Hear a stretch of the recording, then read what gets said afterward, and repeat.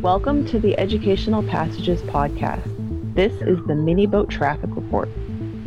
Educational Passages is a nonprofit organization that seeks to connect people around the world to the ocean and each other through unique global experiences. I'm your host, Cassie Stymus. Since our last traffic report on July 29th, there have been 3 landings, 2 recoveries, and 2 launches. Let's start over in the Pacific this time. In Alaska, the APAC was launched by the RV Tekla just before the last traffic report was recorded. But a week later, and the day before we published that episode, it made landfall. A note from the deployer said it was launched in one of the widest, most open passes available for the ship. But apparently APAC wasn't ready for the Bering Sea, and now it awaits recovery. Kamiri Sensei is now out of that loop that we mentioned last time and making headway towards the U.S. West Coast. The rest of the Columbia River Maritime Museum miniboat fleet from this year has scattered all around the Pacific. While Nessie sails east from Japan, the other 4 that were launched together are quite far apart now.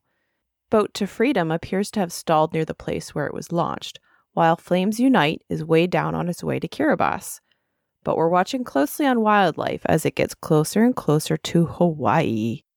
And still going strong is the fledgling Freddie. Linda and her students at Marco Antonio High School were thrilled to celebrate 300 days at sea on August 15th. Now let's head over to the Atlantic.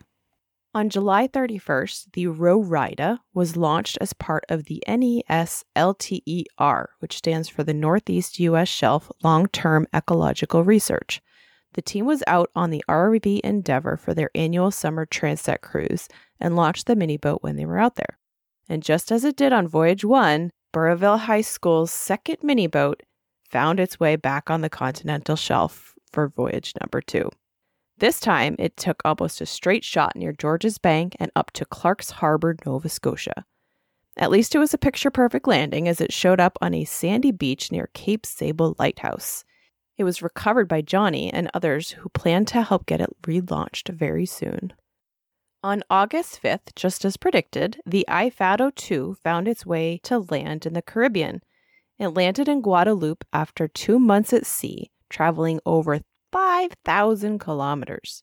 This was one of a few mini boats that Plocan has launched and is part of the Ifado project, which we've mentioned before. After we saw that it made land, we reached out for some help. Shout out to Jake here. The boat, well, half of it, was recovered thanks to Nicola and Gail from the Office of National des Forêts. When students start school, there is an awesome connection to be made. Up in the North Atlantic, the BHS rowboat has found its way up near Greenland. Well, it's a bit off the coast there, but it's heading east and driven by strong westerly winds. The winds, in fact, have been so strong there that we think it caused damage with the sensor pack, as it stopped reporting on August 21st. The main GPS is still reporting, though, and we have a massive amount of information and data to dig into as we start the new school year. In August, we helped to make final arrangements for our Pogo fleet of 4 mini-boats. 3 of these boats will be launched off the RV Polarstern from Bremerhaven, Germany to Cape Town, South Africa, and 1 will be launched off the coast of South Africa from the RV Algoa. It's all part of the North-South Atlantic Training Transect, which is measuring the Atlantic for Earth system sustainability and also is a contribution to the UN Ocean Decade. The expedition started on August 30th and can be followed in real time. We'll be sure to post a link for you in the show notes so you could follow along with us. And be on the lookout for when the mini boats will be launched. There's the El Cisne Alto, the Tall Swan, from Tenerife, Spain. The Schnelle Welle, which means fast wave, from Helgoland, Germany. The Spiore Nagilima, Spirit of Galway, from Galway, Ireland. And the Yamaya, from Cape Town, South Africa. This last week, we saw the USS Constitution Museum and Donald McKay School's 2 boats, Hope and Special, relaunched off the coast of Florida.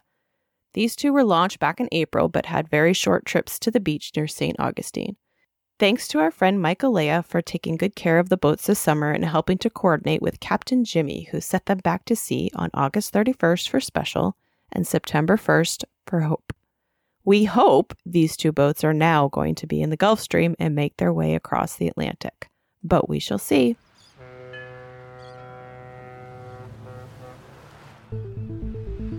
That's it for this week's Miniboat Traffic Report. Head on over to the Educational Passages website, educationalpassages.org/@sea, to explore the tracks and stories yourself. Thanks for listening to this bonus episode of the Educational Passages podcast. Educational Passages is a non-profit organization. Please consider making a donation to help us continue our work, bringing people together to learn more about the ocean. To donate, visit educationalpassages.org/support. If you're enjoying this program, please consider subscribing to the podcast in Apple Podcast, Spotify, Google Podcast, or from wherever you download your podcasts. Thanks for listening.